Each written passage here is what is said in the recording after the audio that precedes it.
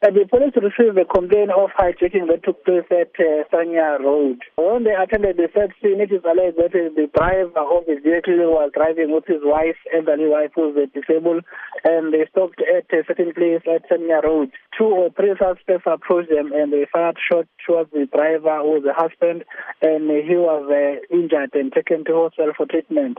The suspect took the vehicle together with the wife and drove away. Later, the wife was found at the Malone area, but he was not hurt, he was not harmed, he was shocked only. The vehicle was also later found at Kotabega area near cemetery. The husband is still in hospital receiving treatment. A case of hijacking as well as kidnapping and attempted murder will be opened by the Pinetown Police for further investigation. The police are still tracing for the suspects who were involved in this case. The elderly man that was in fact injured during the shooting, talk to us about his injuries. Exactly where was he shot and what condition was he found in? The man was shot in his face and he managed to walk into the house where they were going to. The suspect fled the scene thereafter with his wife. We understand that there was a high-speed chase of the suspects who had taken his elderly wife, who is in fact disabled.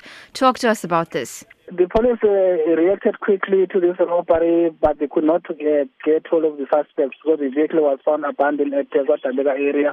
The woman was also found at Molweni, but the suspect could not be found.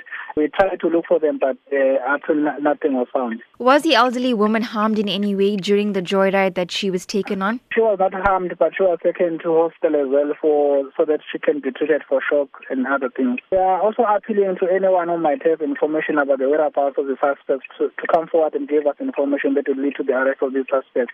Remember, this incident happened during the daylight, and maybe the way people who saw the incident, we are appealing to them that they must come forward with the information.